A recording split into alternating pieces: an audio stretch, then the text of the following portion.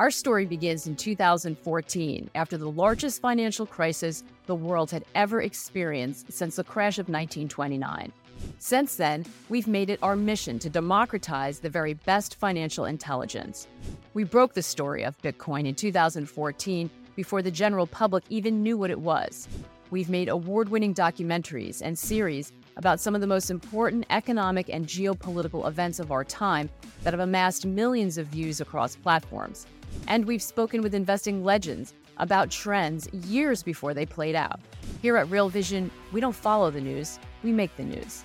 This week on social media, we'll be showcasing some of the most important pieces in our history, unlocking some of them for you to watch for free, and sharing important takeaways from them that will be useful for you in today's markets. So be sure to tune in. We also have a very special offer just for you guys. To learn more, simply click on the link in the description or scan the QR code.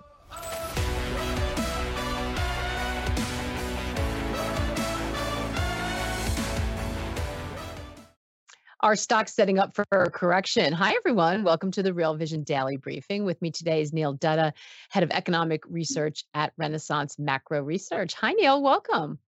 Hi, Maggie. Thanks for having me on.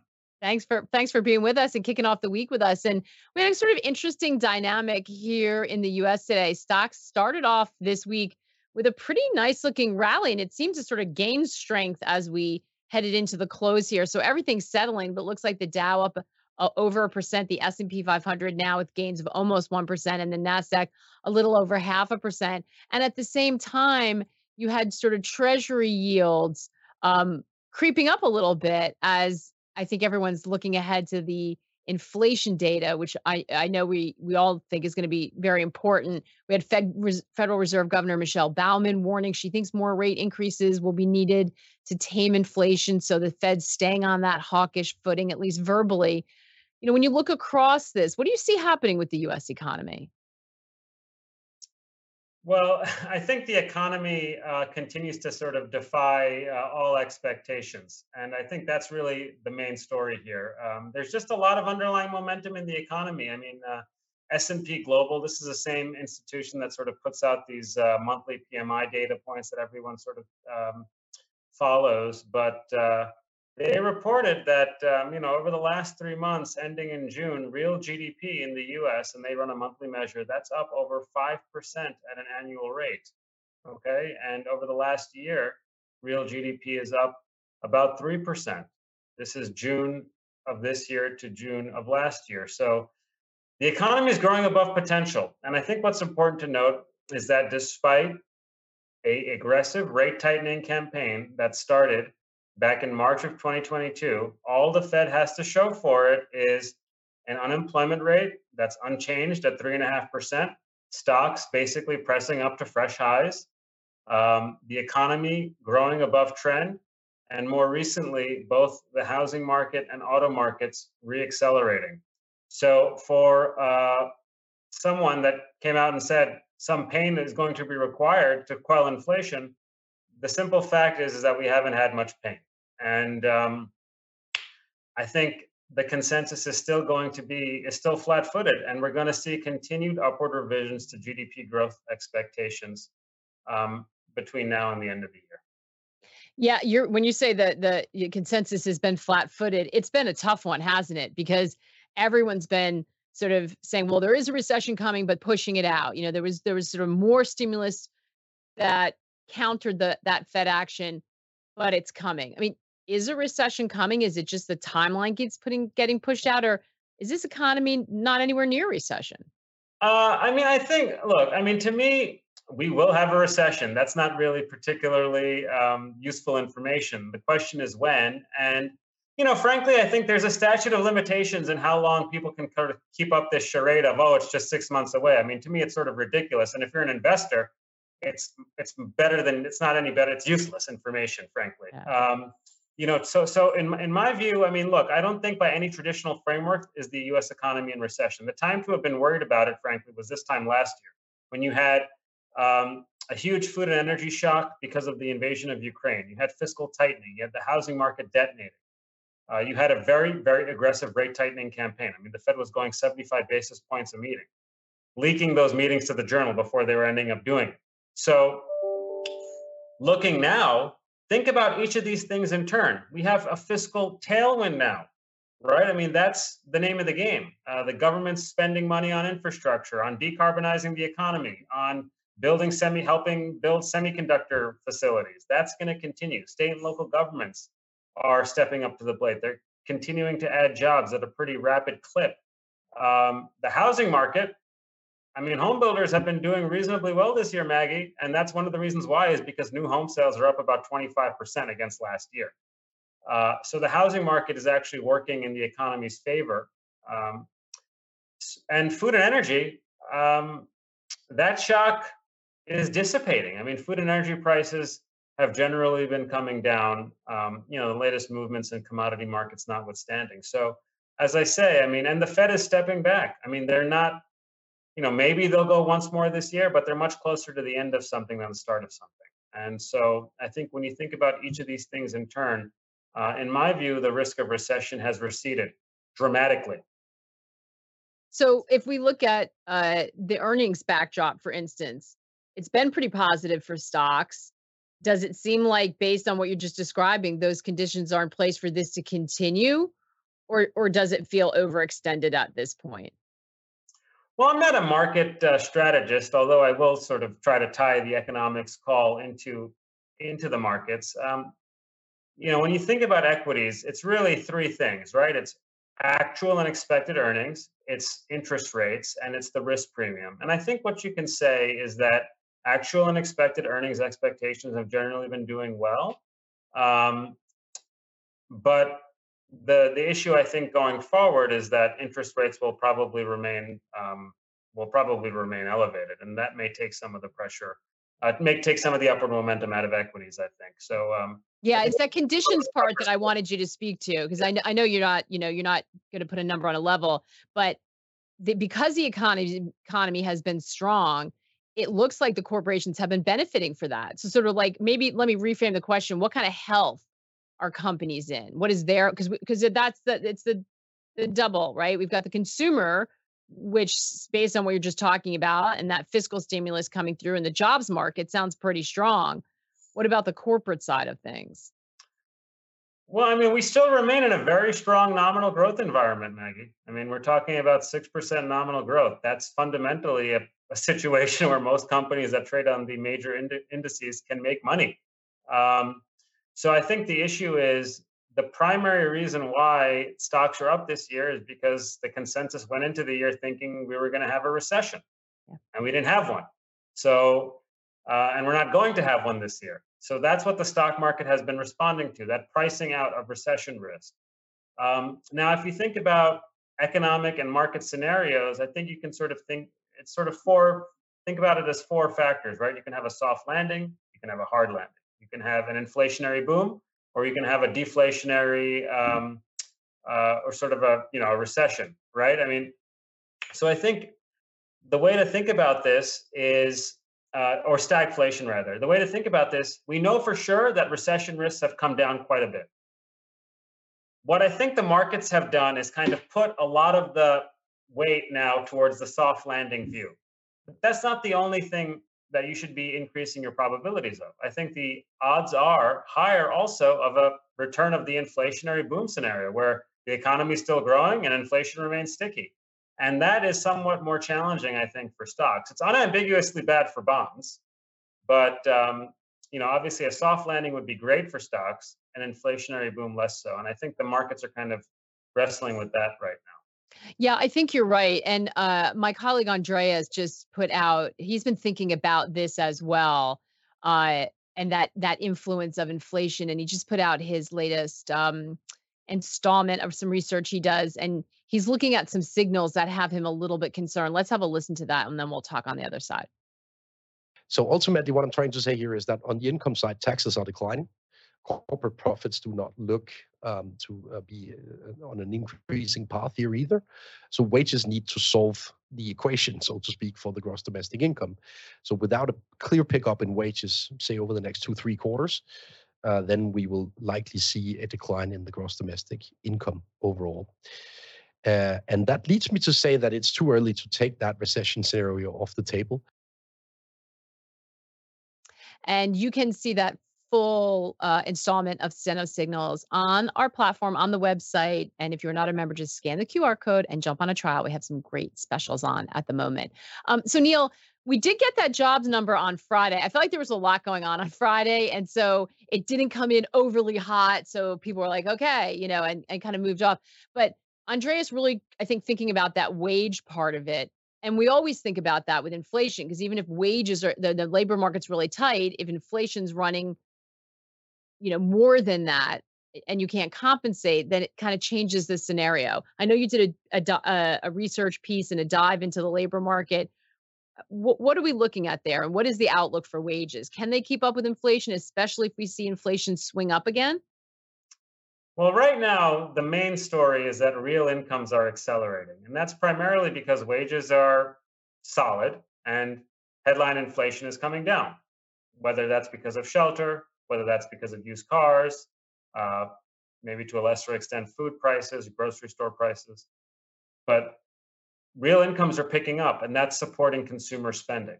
Um, so that's the issue right now, specifically with the labor market data that was released last week. What stood out to me was the fact that goods producing or cyclical industries, so this is like mining, logging, construction, manufacturing. If you look at wage growth in those industries over the last 3 months, it's up over 6.5% at an annual rate. That is a very rapid pace of growth for average hourly earnings. And these are cyclical industries. What do we know about these cyclical industries? We were just in a freight recession. So if you had a freight recession and goods producing industries are still generating 6.5% wage growth, what's going to happen on the other end of this? I mean, we already started to see rail car loadings bottoming out. There's probably going to be some positive impulse to the economy from inventories. I think the primary risk that people need to be positioning for is the risk that the Fed declares victory too soon. That, in my mind, is the main risk. The Fed's patting itself on the back. We solved inflation just as it begins to turn up again. The reality is the economy is growing above trend. That means that actual resources are being taken out.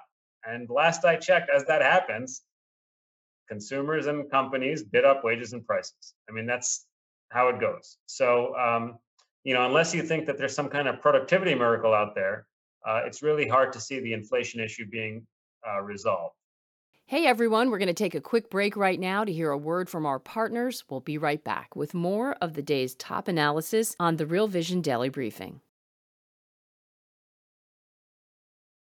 So it's interesting because we started to see in the market last week, we started to see yields rise as more and more people were talking about, well, I think inflation's going to swing back. Maybe there's no landing. There was this conversation about that. And then you saw it kind of roll over at the end of the week. So do you think the bond market's positioned for the idea that the Fed is going to declare victory too early? I mean, if that's the case, are bond yields vulnerable here, or the bond market vulnerable? I think it is. I think the long end is vulnerable, for sure. And the reason I do is because if the Fed's going to take a step back, then the markets will do the tightening for them, right? And I think that's part of what's going on here. And look, I mean, I think the bigger story here is that the Fed seems to be anchoring to very much a post-financial crisis model of the world, and I'm not so sure that's the right thing to do. I mean, as an example, they continue to believe that neutral or longer run interest rates are 2.5%. That's what they think is sort of the break even for the economy. They've been having that estimate in their summary of economic projections for years now. But why should that be the case? If you think about the period following the financial crisis, you had a lot of people saving up for retirement. You had fiscal austerity. You had, uh, years of widening income inequality. And if you think about each of these things now, a lot of those people that were saving for retirement have since retired, and now they're dis-saving. That stimulates consumer spending. We've seen some deglobalizing of the economy. That's reducing income inequality within developed economies, and that's supporting consumption at the lower end. Remember that real wage growth for the lower income consumer has been very robust throughout the pandemic, or since 2021. And fiscal austerity, I mean, there's no such thing, right? I mean, we're decarbonizing the economy, semiconductors, infrastructure. The fact that they're drawing down all our munitions in the Ukraine, the effort to defend Ukraine, that's going to lead to more defense spending at some point. Think of that as another infrastructure package. So why should neutral interest rates be 2.5%? My guess is that if there's a risk there, it's that it's substantially higher. And that means that however restrictive the Fed thinks it is, it's not as restrictive as they think, which means their policy rate needs to be higher to compensate for that fact.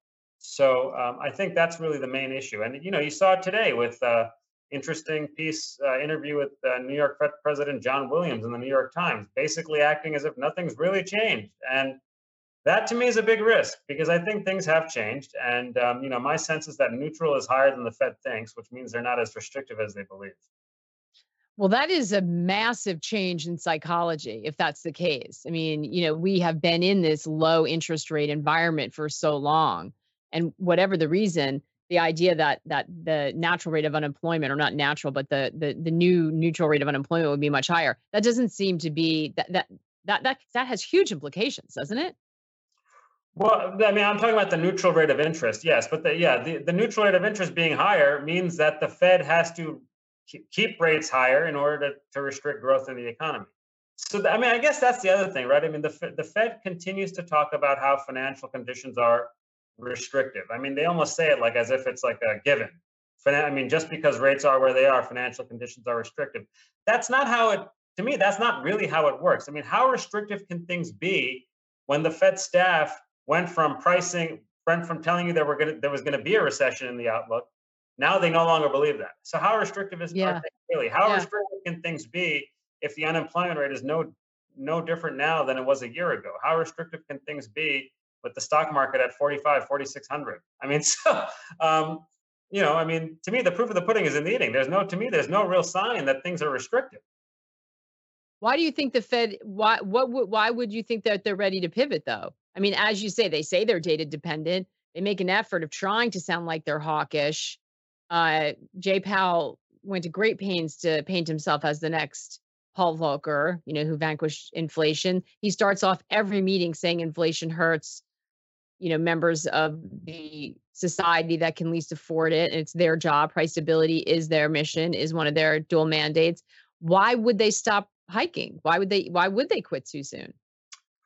Well, I think the Fed continues to put a lot of intellectual currency, behind this long and variable lag idea. Okay? I mean, so this idea that they've done a lot already, therefore, any day now, it's going to show up. But again, in my mind, the long and variable lag argument actually works in a way that they are not thinking, which is they should be continuing to keep their feet on the brakes as a result. Because if it's been nearly 18 months already, wouldn't you expect to see the most credit sensitive areas of the economy being the ones that slow down? In fact, that's not what's happening. What's happening right now is that the goods producing side of the economy is speeding up. Housing and home prices are speeding up, and auto sales are speeding up. That's exactly the opposite of what you'd think would happen. So to me, long and variable lags, frankly, as a concept might be outliving its usefulness. But the broader story is that it's not really working the way you would think.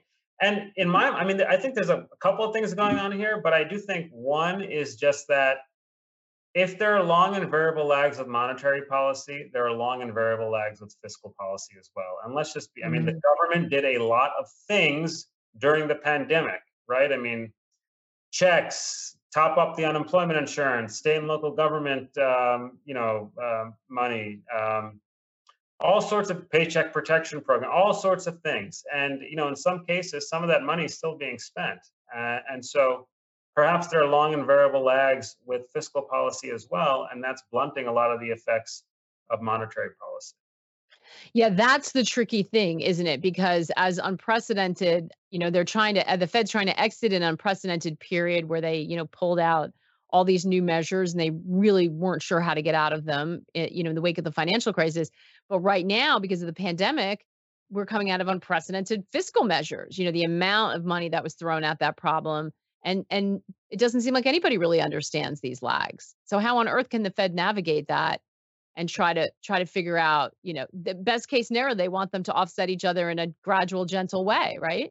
Yeah, but again, I mean, to me, I mean, part of it just starts with observing the data, right? I mean, if if you, I mean, these are interest rate sensitive sectors that are the ones that are doing the best so far this year. What does that tell you about long? And I mean, part of this is that they communicate so often with the markets that I mean, monetary policy works through expectations management, Mm. right? I mean, that's how it works in my view, right? So that's why the effects I think are a lot shorter than people think. And you see it now. I mean, for a company, they had been preparing for a recession since the spring of 2022. Okay? It never came. So now a lot of these companies are probably throwing their hands up in the air and thinking, well, I mean, there's no time like the present. I might as well just go about that project I was planning on doing because this recession hasn't happened. And so, to me, one of the ways you get recession is through some kind of element of surprise, right? Companies think things will be okay, and then they're not okay. And that forces some kind of clearing out of inventory, your CapEx plans, your hiring plans. But what if companies have been planning for that for 8 months and it never happened? Now the risks build in the other direction where they have to play catch up. And that could become a very problematic thing for the Fed. In fact, I think that's what is happening because if you look at measures of business confidence, they're going up. If you look at how people are thinking about the risk of recession, it's going down. What do Yeah. you think is going to happen with precautionary savings rate if people are less concerned about recession? Presumably, they'd go down, which means consumer spending presumably will go up. So again, I mean, the consensus thinks that GDP is going to be like maybe less than 1% in Q3, potentially negative in Q4. There is just zero evidence that that's going to happen. We're going to take another quick break to hear a word from our partners. We'll be right back with more of the day's top analysis on the Real Vision Daily Briefing. So it seems to me that if the Fed's watching this all, what better place to try to reset expectations than Jackson Hole, right? Yeah, I mean, you would think so. I mean, the Jackson Hole, I mean, that's sort of sometimes it's very significant, sometimes it's not. Yeah, So exactly. Sometimes it, it it so kind of for it kind of those. goes back and forth. I mean, what I would say is that in his latest public commentary, I would just say that it sounded to me like Powell was more dovish at his last press conference, and the way I'm thinking about that is just sort of trying to gauge their reaction function. What's clear to me is that a downside inflation surprise will push the Fed away from hiking more than an upside employment surprise will push them towards hiking. So there's a bit of an asymmetry there. I mean, they're data dependent, but they care a lot more about the inflation numbers right now than anything else. And So that's going to make this week's data very important then. well, yeah, I mean, but it's also important to remember that there's a lot of disinflation in the pipeline right now, at least through the fall, right? Because you have used car prices coming down, you have shelter inflation coming down. Um, so there's a lot of reason to think that inflation will be weaker for the next few months. The issue is how sustainable is that in an environment where the unemployment rate is so low and wages are growing where they're? Because ultimately, all that means is that you're just shifting things around. Maybe people spend less on used cars, but then they have more money to go spend somewhere else, and over time, that drives up the prices for those other goods and services. So I think that's kind of the thing that the Fed needs to be cognizant of is that really it comes down to something a lot more basic. I think for the Fed is that they started off this tightening campaign by basically viewing inflation through the prism of the labor markets. And now they seem to be stepping a little bit away from that, which may be one reason why the markets are so happy. But ultimately, I think you either believe the labor markets are a conduit for inflationary pressure or not. And I think at some level, labor markets matter. I mean, whether it's the Teamsters making a deal with UPS or UAW making a deal with the auto manufacturers. I mean, the reason these companies are agreeing to these deals with the unions is probably because they think they can push those prices onto their end consumer. Absolutely. I was just thinking about that when you're talking before about the um, small revival. I mean, to be clear, unionization is nothing like it was at its peak in this country, but you have seen these contracts coming back and you have seen areas unionized that were not unionized before. Um, and they're I'm sure the companies think they can pass it along. They're also afraid of not having workers because we have labor shortages in some areas. It's a G. completely Blackburn. dynamic, Maggie. I mean, if you think about what we had in the 2010s was basically structural, you could say structural labor surpluses. Companies can get workers whenever they want them. We don't have that now. It's a completely new dynamic in the careers for most of us. And so um, that is something that we have to contend with. And ultimately, I think it's more inflationary than not. G. Blackburn asking a really good question. Isn't AI the productivity and inflation miracle? How are you thinking about that? Robert Solow once talked about how productivity is everywhere except for in the economic data. And I think one of the reasons for that is it takes time for people to sort of capture all the knowledge that's involved with these new technologies. So if you think about the desktop computer, I mean, that was probably something that made its way into corporate America sometime in the late 80s, early 90s, but it wasn't really until the late 1990s that productivity took off. So there's a bit of a lag there.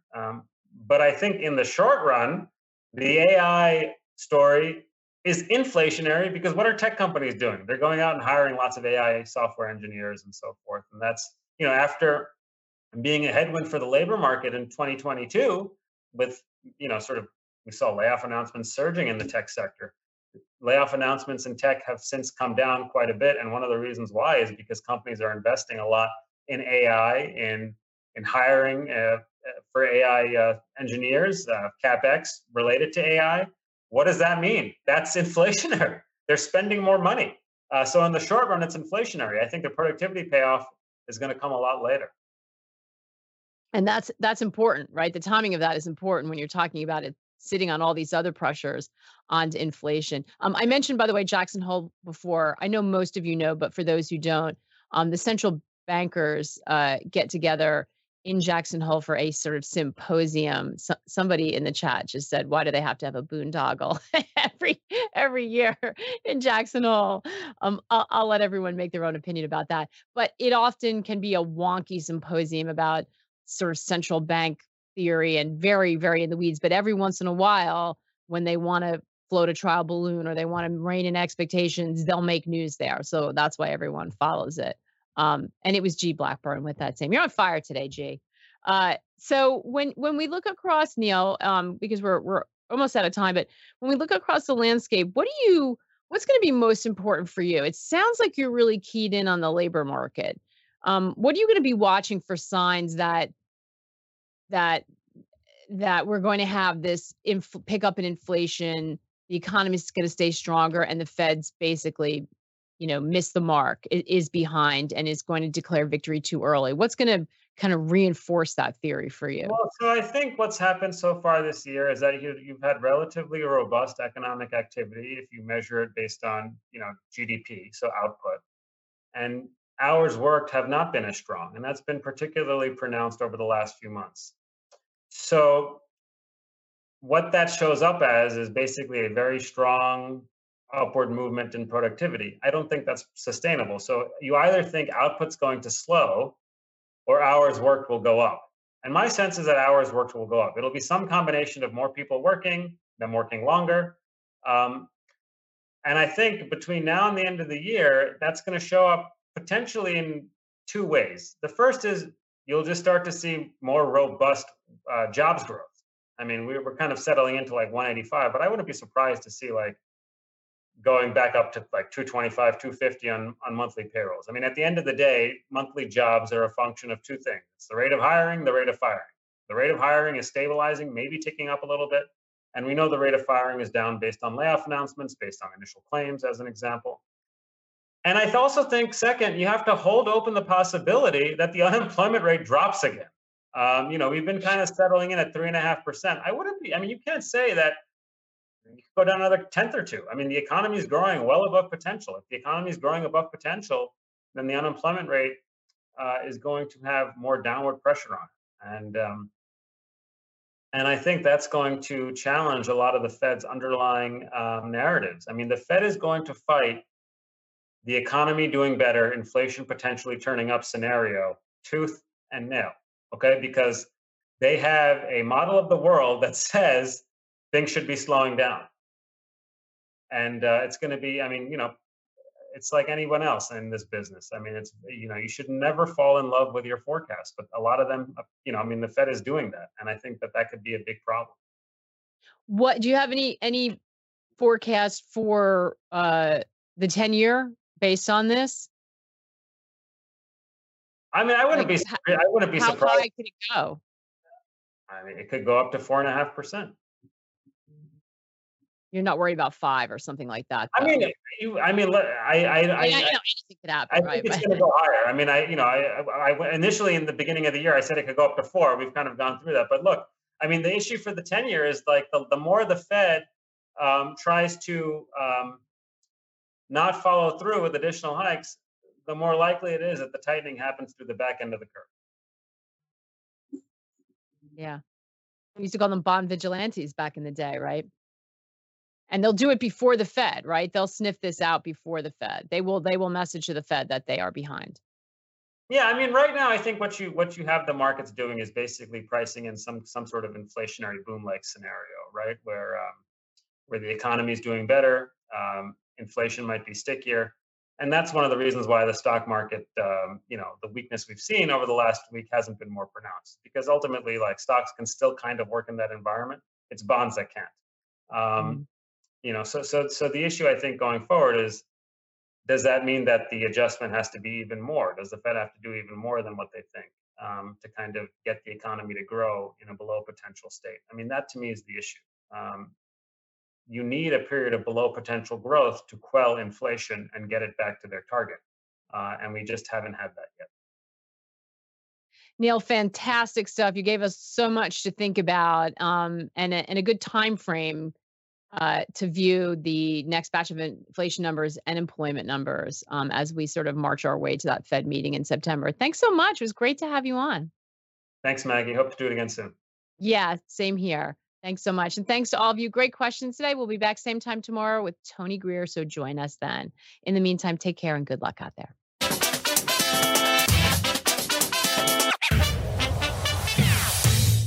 What's up, revolutionaries? Thanks for tuning in to the Real Vision Daily Briefing. For more content like this, head over to realvision.com and get unfiltered access to the very best, brightest, and biggest names in finance.